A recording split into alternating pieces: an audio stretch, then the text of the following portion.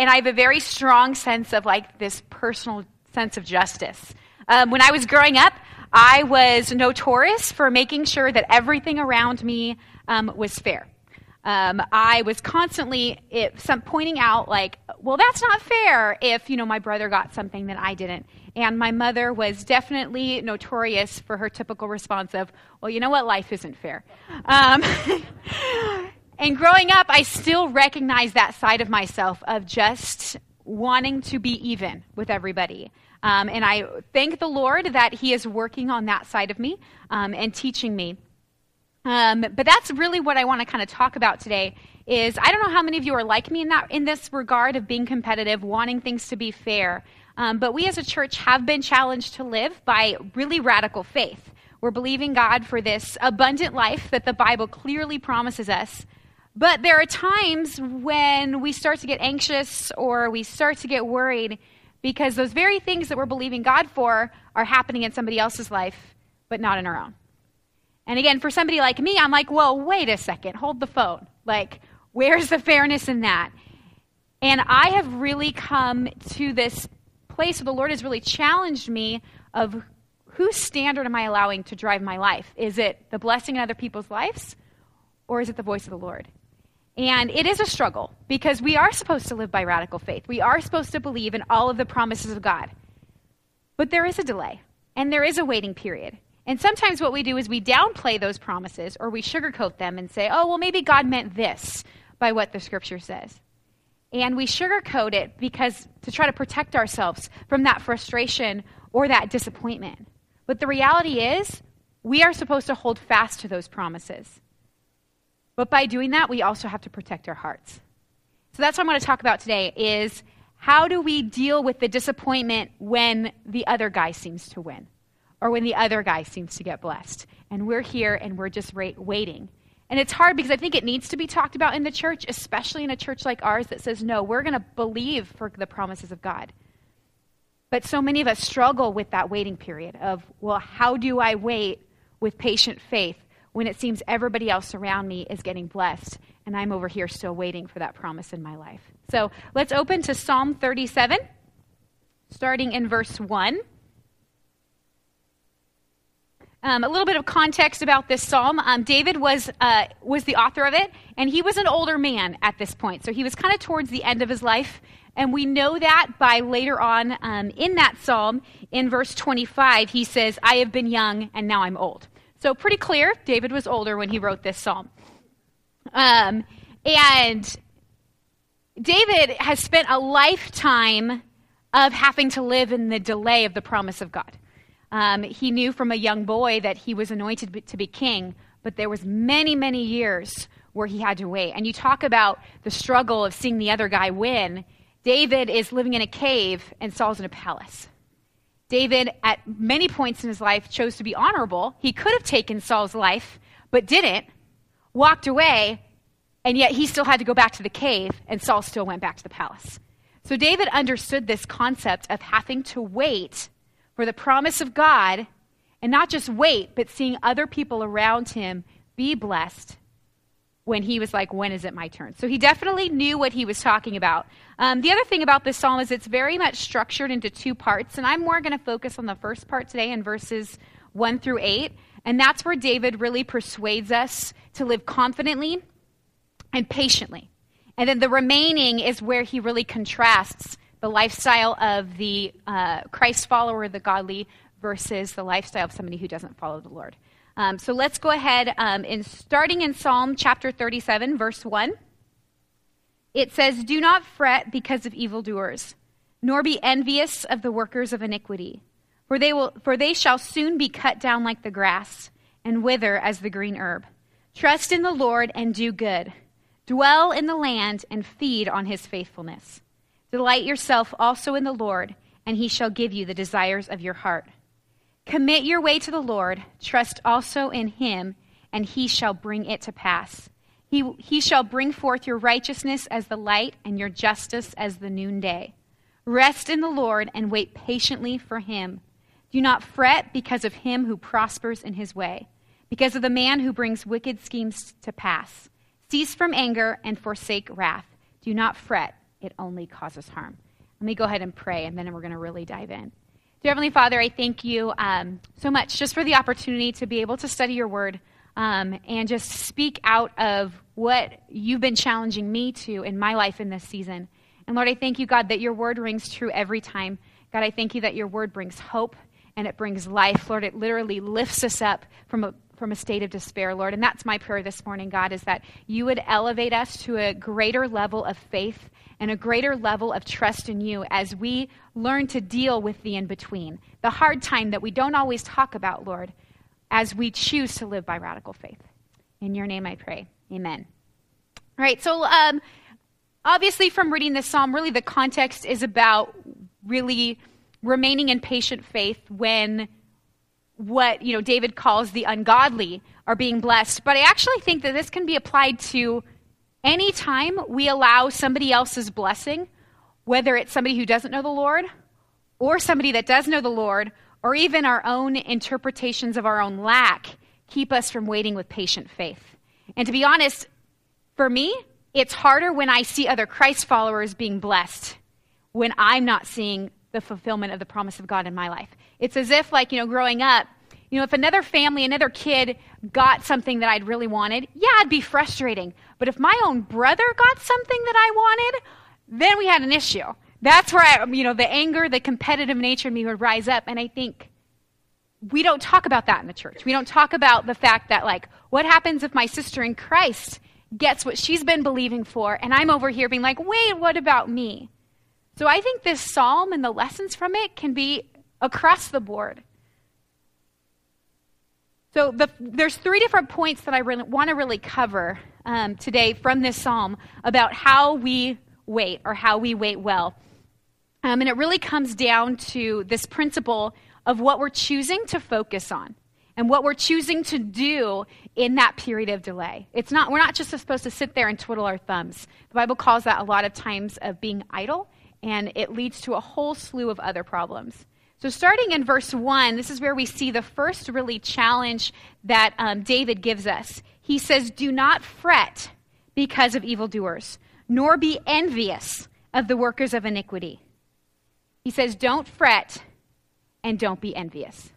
And again, I don't think it's just referring to people who don't know the Lord. I think it's any time we fret or we get envious of somebody else's blessing.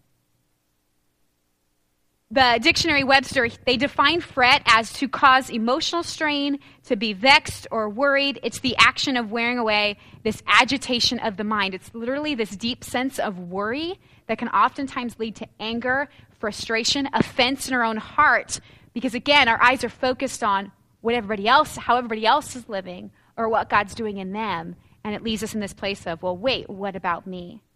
And I can't think of any better example in the Bible of this concept than Abraham and Sarah. The promise that they were believing for was for a son. God promised Abraham, you're going to be the father of many, many descendants. Well, when God gave Abraham that promise, he was 75 years old. That in of itself is almost an impossibility. But that promise did not come to fruition for a really, really long time. 25 years, to be exact. He was 75 when he received the promise. Isaac was born when Abraham was 100 years old. And I want to take us through a few verses where what Abraham had to do in that in-between time, in that delay, where he really struggled, both him and Sarah, struggled with this first concept we see in the psalm of not fretting and not being envious. So would you turn with me in your Bibles to Genesis chapter 12, verses 1 through 4. And this particular passage is where we see Abraham actually receiving the promise from God. And it very clearly states how old he was when this takes place. I think that's going to come on the screen too. So Genesis chapter 12, in verse 1, it says, "Now the Lord had said to Abram, 'Get out of your country, from your family, and from your father's house, to a land that I will show you. I will make you a great nation. I will bless you and make your name great, and you shall be a blessing. I will bless those who bless you, and I will curse him who curses you, and in you all the families of the earth shall be blessed.'" So Abram departed as the Lord had spoken to him, and Lot went with him. And Abram was 75 years old when he departed from Haran. So here we see the promise of a son, promise of that descendant, first taking place, and Abraham was 75 years old. And again, we can already see some of that struggle of like, well, that's going to take quite a bit of faith for somebody who's 75 years old to be able to have a son. But it isn't until later where we really see that Abraham begins to fret and he begins to worry. So just skip down a few verses to verse 10 in the same chapter of chapter 12. And this is when Abram and Sarah went to Egypt. It says, now there was a famine in the land, and Abram went down to Egypt to dwell there, for the famine was severe in the land. And it came to pass, when he was close to entering Egypt, that he said to Sarai, his wife, indeed, I know that you are a woman of beautiful countenance. Therefore, it will happen when the Egyptians see you, that they will say, this is his wife, and they will kill me, but they will let you live. Please say you are my sister, that it may be well with me for your sake, and that I may live because of you. So it was when Abram came into Egypt that the Egyptians saw the woman, that she was very beautiful. The princes of Pharaoh also saw her and commended her to Pharaoh, and the woman was taken to Pharaoh's house. He treated Abram well for her sake. He had sheep, oxen, male donkeys, male and female servants, female donkeys, and camels. But the Lord plagued Pharaoh and his house with great plagues because of Sarai, Abram's wife. And Pharaoh called Abram and said, what is this you have done to me? Why did you not tell me that she was your sister? Why did you say she is my sister? I might have taken her as my wife. Now therefore, here is your wife. Take her and go your way. So Pharaoh commanded his men concerning him, and they sent him away with his wife and all that he had. We look at this verse, and, why did Abraham lie? It's because he was fearful. It's because he was worried.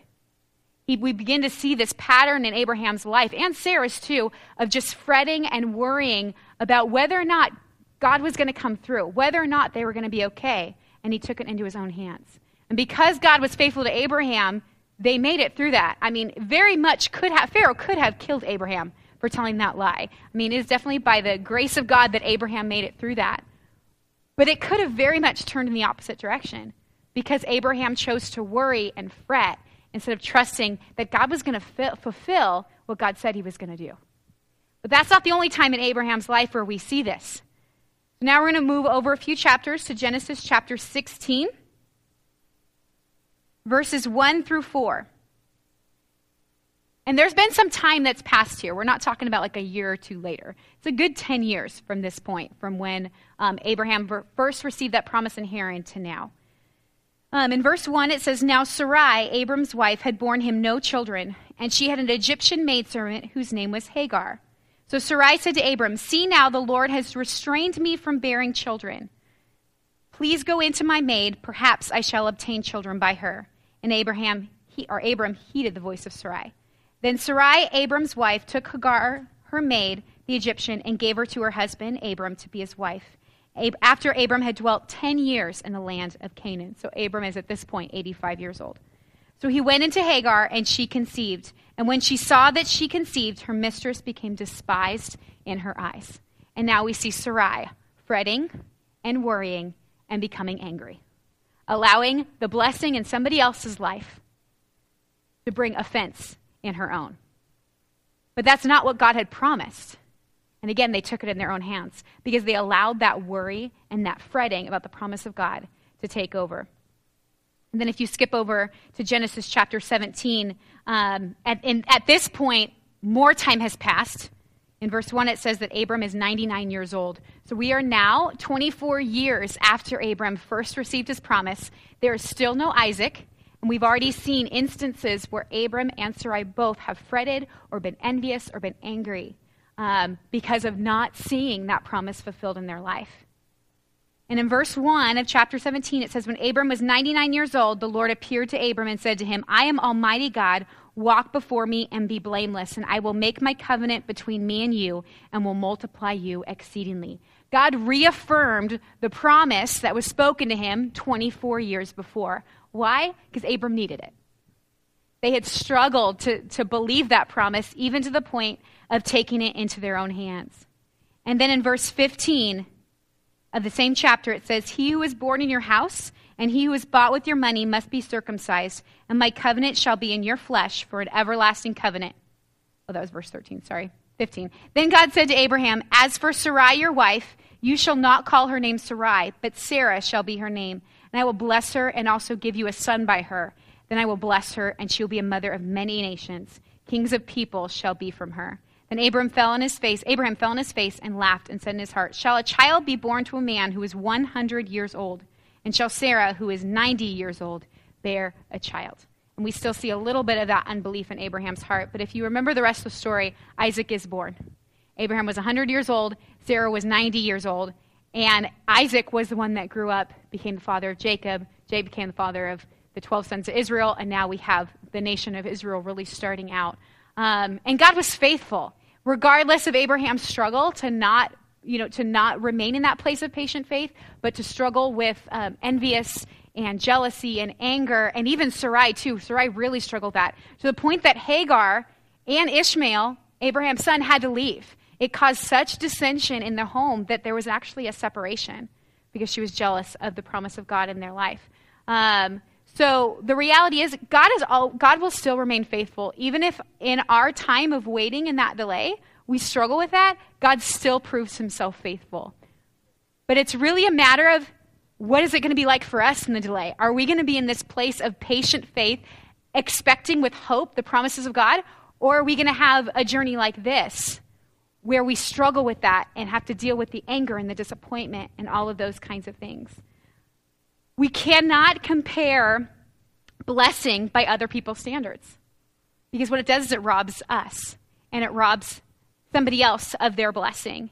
It will keep us from sharing somebody else's joy and blessing. I think of the prodigal son.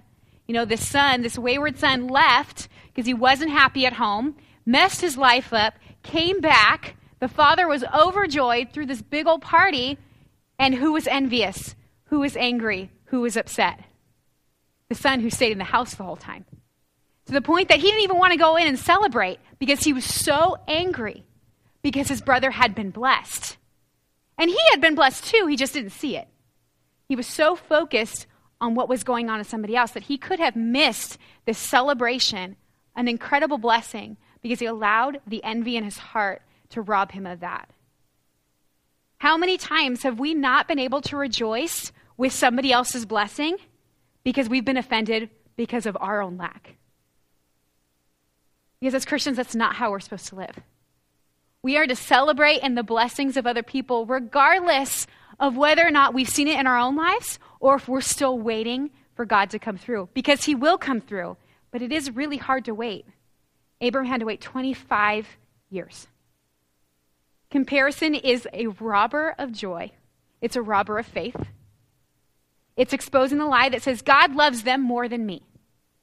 Or it exposes a lie in our own heart that says God is more good to them than he is to me. And that's not what my Bible says. My Bible does not say that.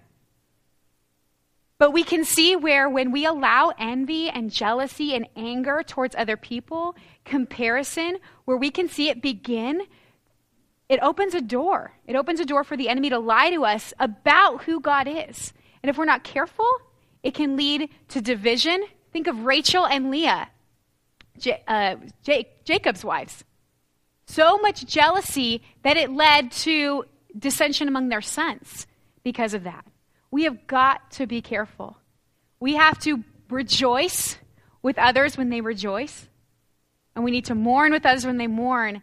And not allow what God is doing in somebody else's life to be our standard of why it's not happening in us. God's voice is our standard, and that's it. That's the end of the story. Because again, when we fret and when we're envious, think about, it doesn't change anything about God. God is still faithful. But think about what it does in you as you wait. I firmly believe that Abram and Sarah could have saved themselves a lot of trouble had they not been envious and they not been fretting. And again, God is so faithful. Hebrews chapter 11, God commends Abraham for his faith, which is awesome, regardless of his struggle.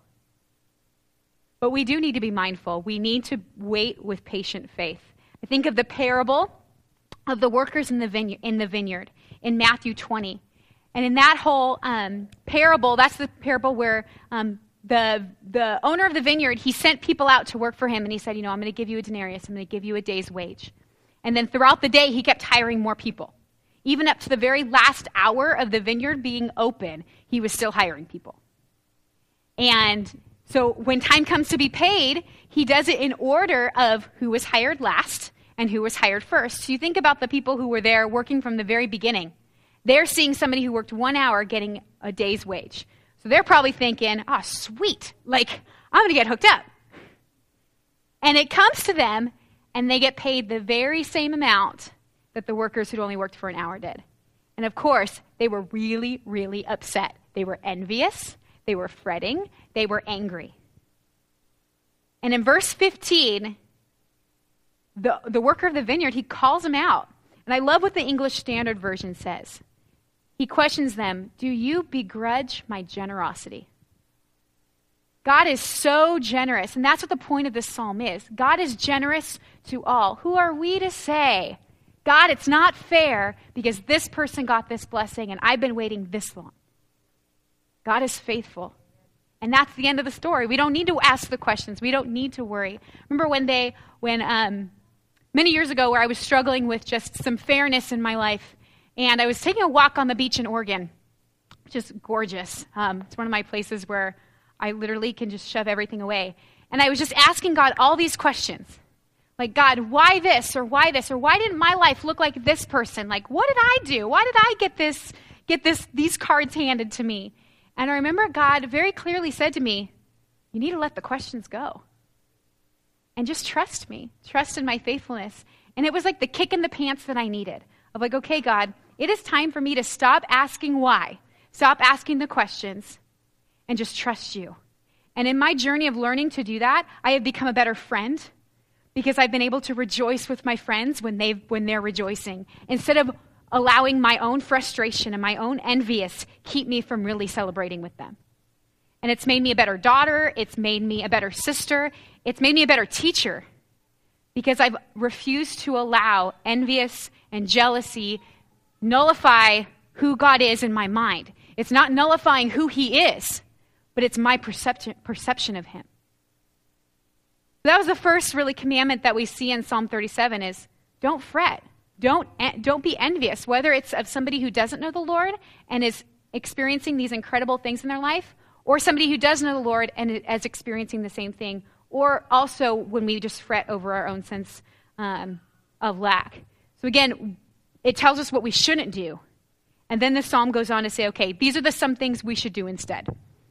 And one of the things that he says in verse 3 of Psalm 37, if you want to flip back there, and this is one of my favorite things about this chapter. I love this phrase.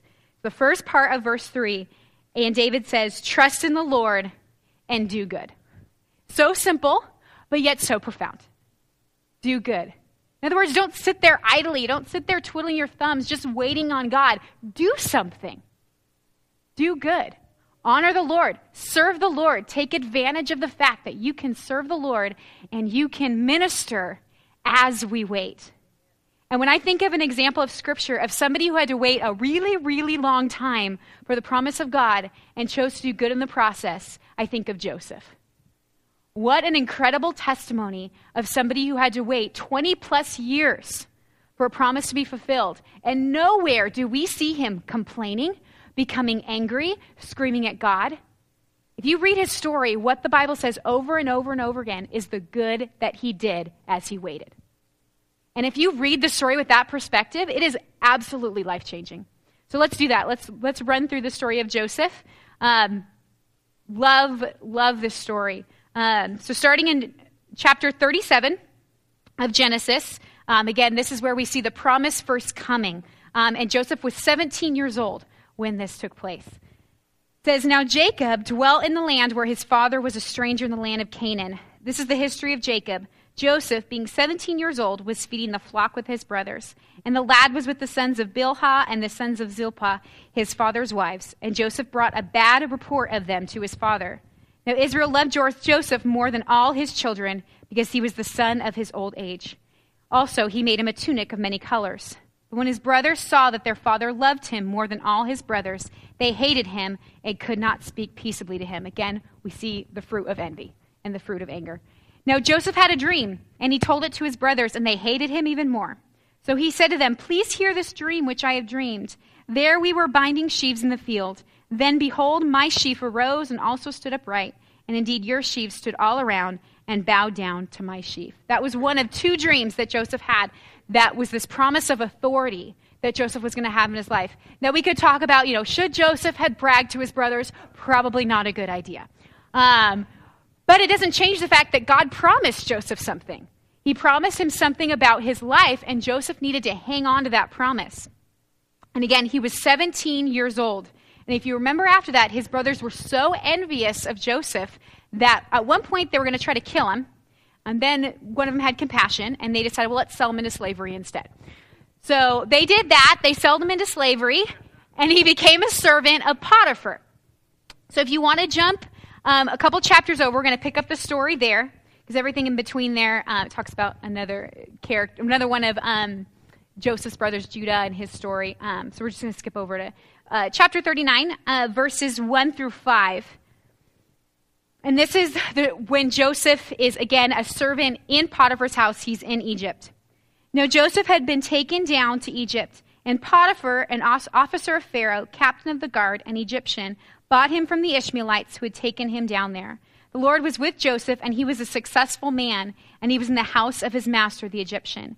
And his master saw that the Lord was with him, and that the Lord made all he did to prosper in his hand. So Joseph found favor in his sight and served him. Then he made him overseer of his house, and all that he had he put under his authority. So it was from the time that he made him overseer of his house and all that he had, that the Lord blessed the Egyptian's house for Joseph's sake. And the blessing of the Lord was on all that he had in the house and in the field. So we see Joseph honoring Potiphar, honoring God, and doing good, to the point that later on it says that Potiphar didn't even know what was going on in his own house because Joseph handled it all. And Joseph was a slave. And again, we don't see Joseph in this part of the story being like, oh, why is this happening to me? I'm angry, and I'm going to do the bare minimum because I'm frustrated with God because I haven't seen that promise fulfilled. No. We see Joseph going above and beyond to do good and honoring the Lord. And he was waiting for the promise when he did that. And talk about kicking a guy when he's somewhat already down. The story obviously doesn't end there. And a few verses later, in verses 9 and 10, it really describes what happens with Potiphar's wife. Potiphar's wife liked Jacob. It does say that he was good looking. And so she attempted to lure him into temptation to sleep with her. And again, in verse 9 through 10, we see Joseph, in light of a difficult situation, still choosing to do good. So in verses 9 through 10, there's no one greater, this is Joseph's response to her, there is no one greater in this house than I, nor has he kept back anything from me but you, because you are his wife. How then can I do this great wickedness and sin against God? So it was, as she spoke to Joseph day by day, that he did not heed her to lie with her or be with her. It wasn't one time that he said no. It says day by day she came to him trying to tempt him, and he said no because he chose to do good. He honored God, and he honored his master Potiphar. And most of you know the rest of the story. She lies. She claims that he does try to sleep with her, and Potiphar throws him in jail. Should have killed him for it. So again, we see the faithfulness of God in Joseph's life there. But now Joseph winds up in prison. And again, you think about it, it's like he just spent all these years choosing to do good, choosing to honor the Lord. And, from the world standards, we look at that and say, well, that didn't work out for you very well. Let's try a different approach.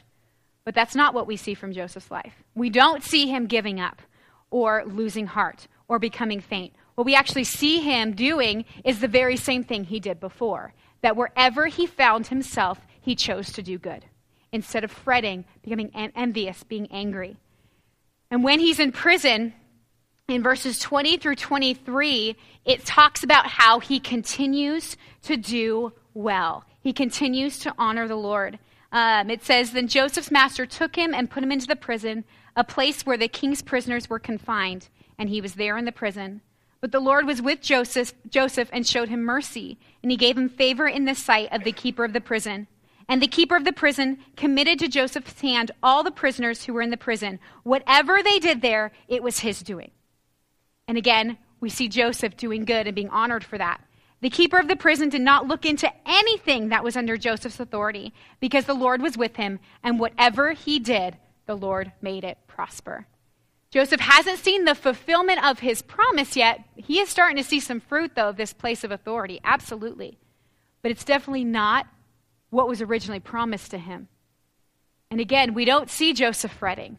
We don't see him becoming angry. We see him saying, okay, wherever I'm at, I'm going to do good, and I'm going to honor the Lord. And he was in prison for a while. And at one point, two of the king's servants come to prison, a baker and the cupbearer for the Pharaoh. They have dreams. Joseph interprets them, and he was dead on. He was right about his interpretations. And he tells the cupbearer, hey, when you get out of prison, can you remember me? Tell Pharaoh about me. Just throwing that out there. And of course, the cupbearer gets out and forgets. So 2 years after that point, little glimmer of hope, 2 years later, finally, the cupbearer remembers Joseph when Pharaoh has a dream that needs to be interpreted, and Joseph comes out. And then he interprets Pharaoh's dream, just giving you a snapshot of the story. And Pharaoh was so, not surprised, not the word I'm looking for. He was so pleased and so I don't know what the word I'm looking for is, but you get the idea. Like, he was so overwhelmed, we'll put it that way, by Joseph's interpretation, because none of his other advisors could do that he said, okay, Joseph, you're going to be my right-hand man. You're going to be in charge of making sure that nobody in here goes hungry. And this dream is about how for 7 years, Egypt was going to be blessed. And then for 7 years, there was going to be a famine, and that he needed to prepare. So Joseph was placed in that position. So for 7 years, he was given authority over Egypt, helped prepare, and then we head into the 7 years of famine. And now we see the fulfillment of the promise of God. So to give you an idea of the timeline here, Joseph was 17 when he had the dream. It says that he was about 30 years old when he went before Pharaoh. So right now we're at, 13 years? But then there were 7 years of plenty, which puts Joseph at 37. 20-year gap right now between the dream and after the 7-year blessing. And all we know is that sometime within that 7-year famine, that the brothers came to Egypt. I don't know if it was the beginning. I don't know if it was the middle or the end. It doesn't matter. But all we know is it was at least 20 years since Joseph had that dream when his brothers came to Egypt. And when they came to Egypt, they did bow down before him. And Joseph right then got the fulfillment of the promise of God. And you know what? He didn't seek retribution. He didn't seek revenge. He didn't even seem to be all that angry. He forgave them and then welcomed them back into his house. And I think about that. I'm like, Joseph was in charge for 7+ years in Egypt. He would have had financially, he would have, if he wanted to, been able to go and seek retribution as soon as he was given his place of authority, as soon as he got out of Egypt. But he didn't. As soon as he got out of prison, he didn't. Why? Because he chose to do good. He understood what David talked about when he said, trust in the Lord and do good while we wait.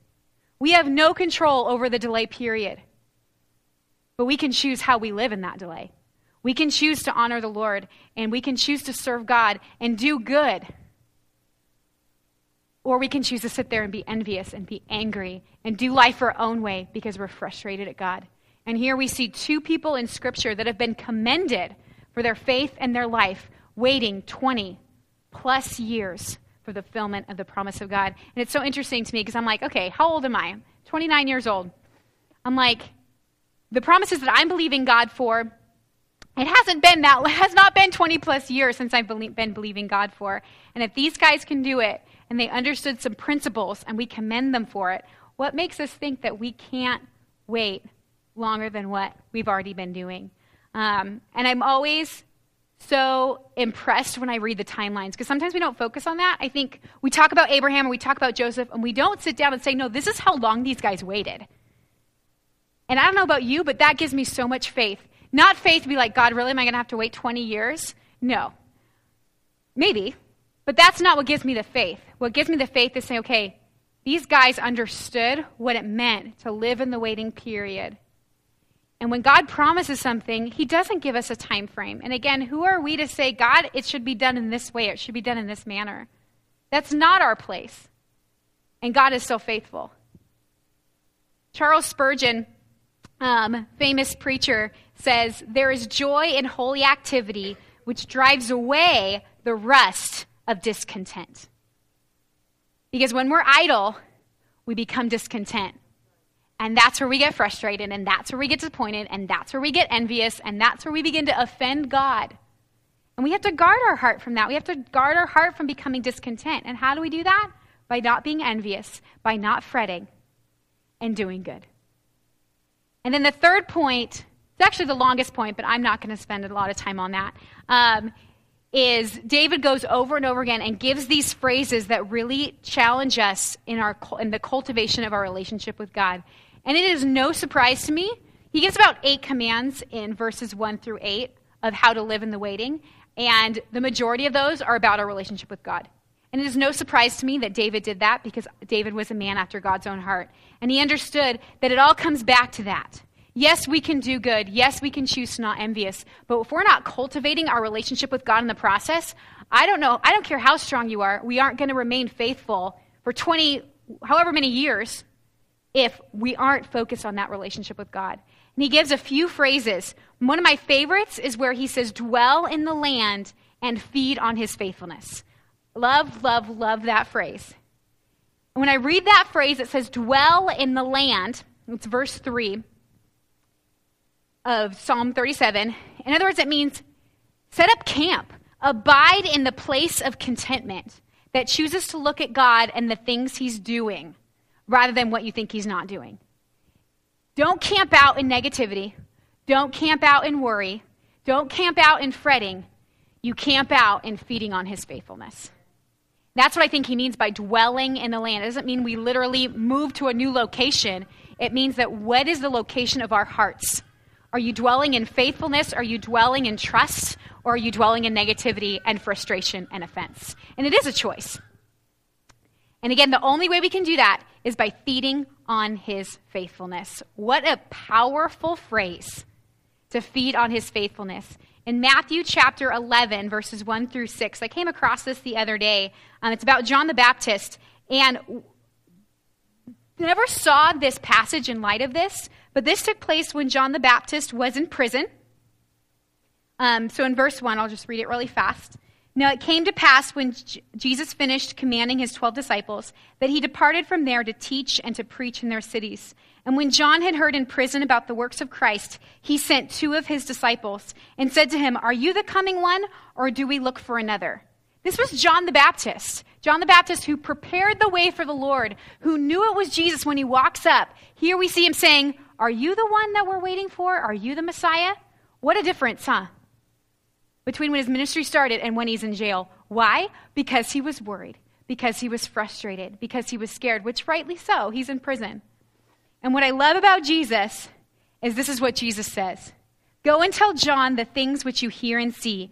The blind see, the lame walk, the lepers are cleansed, the deaf hear, the dead are raised up, and the poor have the gospel preached to them. And blessed is he who is not offended because of me. He tells John the Baptist, hey, look at what I'm doing. Don't worry about what I'm not doing. Focus on what I am doing. And that is what I believe it means to feed on his faithfulness. Rather than look at your life and say, God, why aren't you doing this? Look at your life and saying, God, look at what you've done. In my life, that looks like, God, yeah, I'm still believing you for this area. And yes, some days it's really, really hard, but I'm still believing you for that. But rather than focus on that, it's me focusing and looking at saying something that I believed God for a long time, and many of you stood in faith with me, and I'm not going to cry, but I'm probably going to because I'm a weeper, is the reconciliation of my relationship with my own father. Some of you walked with me through that journey, and you know what? God is so faithful, and he's brought that to pass. And I can choose to live in that place of saying, God, why aren't you doing this? Or I could say, God, look at what you've done. Or another promise that I believe God for, and Jesse knows because we prayed about this for years, was this promise of God that said, you're going to take kids overseas. You know what? As of today, I've taken kids on 4 different missions trips. And again, I could look at that and say, God, why aren't you doing this? I'm offended and I'm angry about it. Or I could say, God, look at how faithful you've been. And that's what God challenged John the Baptist to. He said, don't worry about what you think I'm not doing right now. But look at what I am. The blind see. The lepers are healed. And then God, because he is so good. You keep reading. It talks about how, where's the verse I'm looking for? Verse 11. He says, I say to you, among those born of women, there has not risen one greater than John the Baptist. But he who is least in the kingdom of heaven is greater than he. He affirms John the Baptist. And in John's darkest hour, when he doubted, God not only redirected his focus, but then he honored him in front of other people. Which gives me such hope that when I have my bad days, it does not change who God is and how much he loves me. And other things in Psalm 37 that he challenges us to do. Again, my favorite is to dwell in the land. I'm going to camp out in faith and feed on his faithfulness. He says, delight yourself in the Lord. Commit your way to the Lord. Rest in the Lord. Wait patiently for him. Here we see these 4 commandments that tell us to direct our focus on God, not on others. It's as if he's challenging us to be so close to the presence of God that there isn't any room for offense to break in. And if we don't do that, if we don't spend our time cultivating our relationship with God, it is incredibly difficult to not be envious or to not worry, especially living in America where the American mentality of materialism. We're surrounded by people having all this stuff.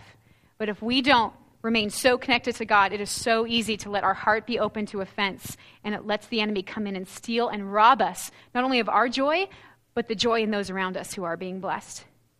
Proverbs 4:23 says, above all else, guard your heart. We have to guard our heart from offense. And we need to recognize that when we choose to live by radical faith, when we choose to believe God for abundance, the enemy is going to try to take a foothold by getting you to look at everybody else and get your eyes off God.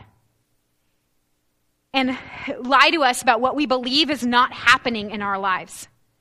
Faith requires a brand new perspective, but we must be mindful of how we wait. Don't downplay the promise of God in your life. God has promised us things, and he's challenging us. Hold fast to them. Do not sugarcoat them. Do not downplay them, but guard your heart while you wait. How are we waiting for God? Are we fretting? Are we comparing ourselves to others? Are we serving the Lord and honoring him in the position that we currently find ourselves in? Are we abiding so close to the Lord that our hearts are guarded from anything else? Because God is faithful, and he will remain faithful. Hold fast to that, but be mindful of the delay. Be mindful of the waiting period. And that's what this psalm is all about. It's how to wait well and remain in patient faith. I asked Dave if I could lead us in response this morning, because in this season of my life, as I'm choosing to live by patient faith, and my prayer has been in this season of just saying, God, when that promise comes true for my life, I want to be able to say about myself that I was faithful in waiting. And if that means I have to wait 15 years, then I'm going to wait 15 years because I want to be faithful in waiting. But I also recognize that in order for me to do that, I need God. I need his presence. I need to meditate on his love. I need to feed on his faithfulness. And one of the songs that's been on my heart recently is just that simple chorus of I need you. And the chorus goes, I need you, Lord, I need you. Every hour, I need you. My one defense. And I love that because the defense to guard my heart is God. It's meditating on his promise. I'm a fool to think it's anything else. And then another hymn that I've been focusing on a lot is, It is Well With My Soul. No matter where I find myself, no matter what season, whether I'm living in the abundance of a promise or whether I'm waiting, I'm going to say it's well. And the reason I can say that is because God is my one defense. So I just felt like we needed to spend some time just in worship, Just singing through these phrases, again, because when we delight ourselves in the Lord, when we spend time with God, we are putting a guard around our hearts and protecting us from the lies of the enemy. So I'm going to invite you to just participate with me. Whatever the promise in your life is that you have been desperately seeking God for, God wants to challenge you today to remain faithful. He is still true to his promise. He is still true to his word. That does not change. But he is challenging us on how we wait. And he's calling us back to that intimacy with him that says, God, no room in my heart is there going to be for offense. No room is there going to be in my heart for being envious of another person's blessing. No room is there going to be in my heart for me just to sit and not honor you in the process. And it's calling us back to that commitment that says, God, no matter how long I wait, you are faithful and I'm going to be faithful.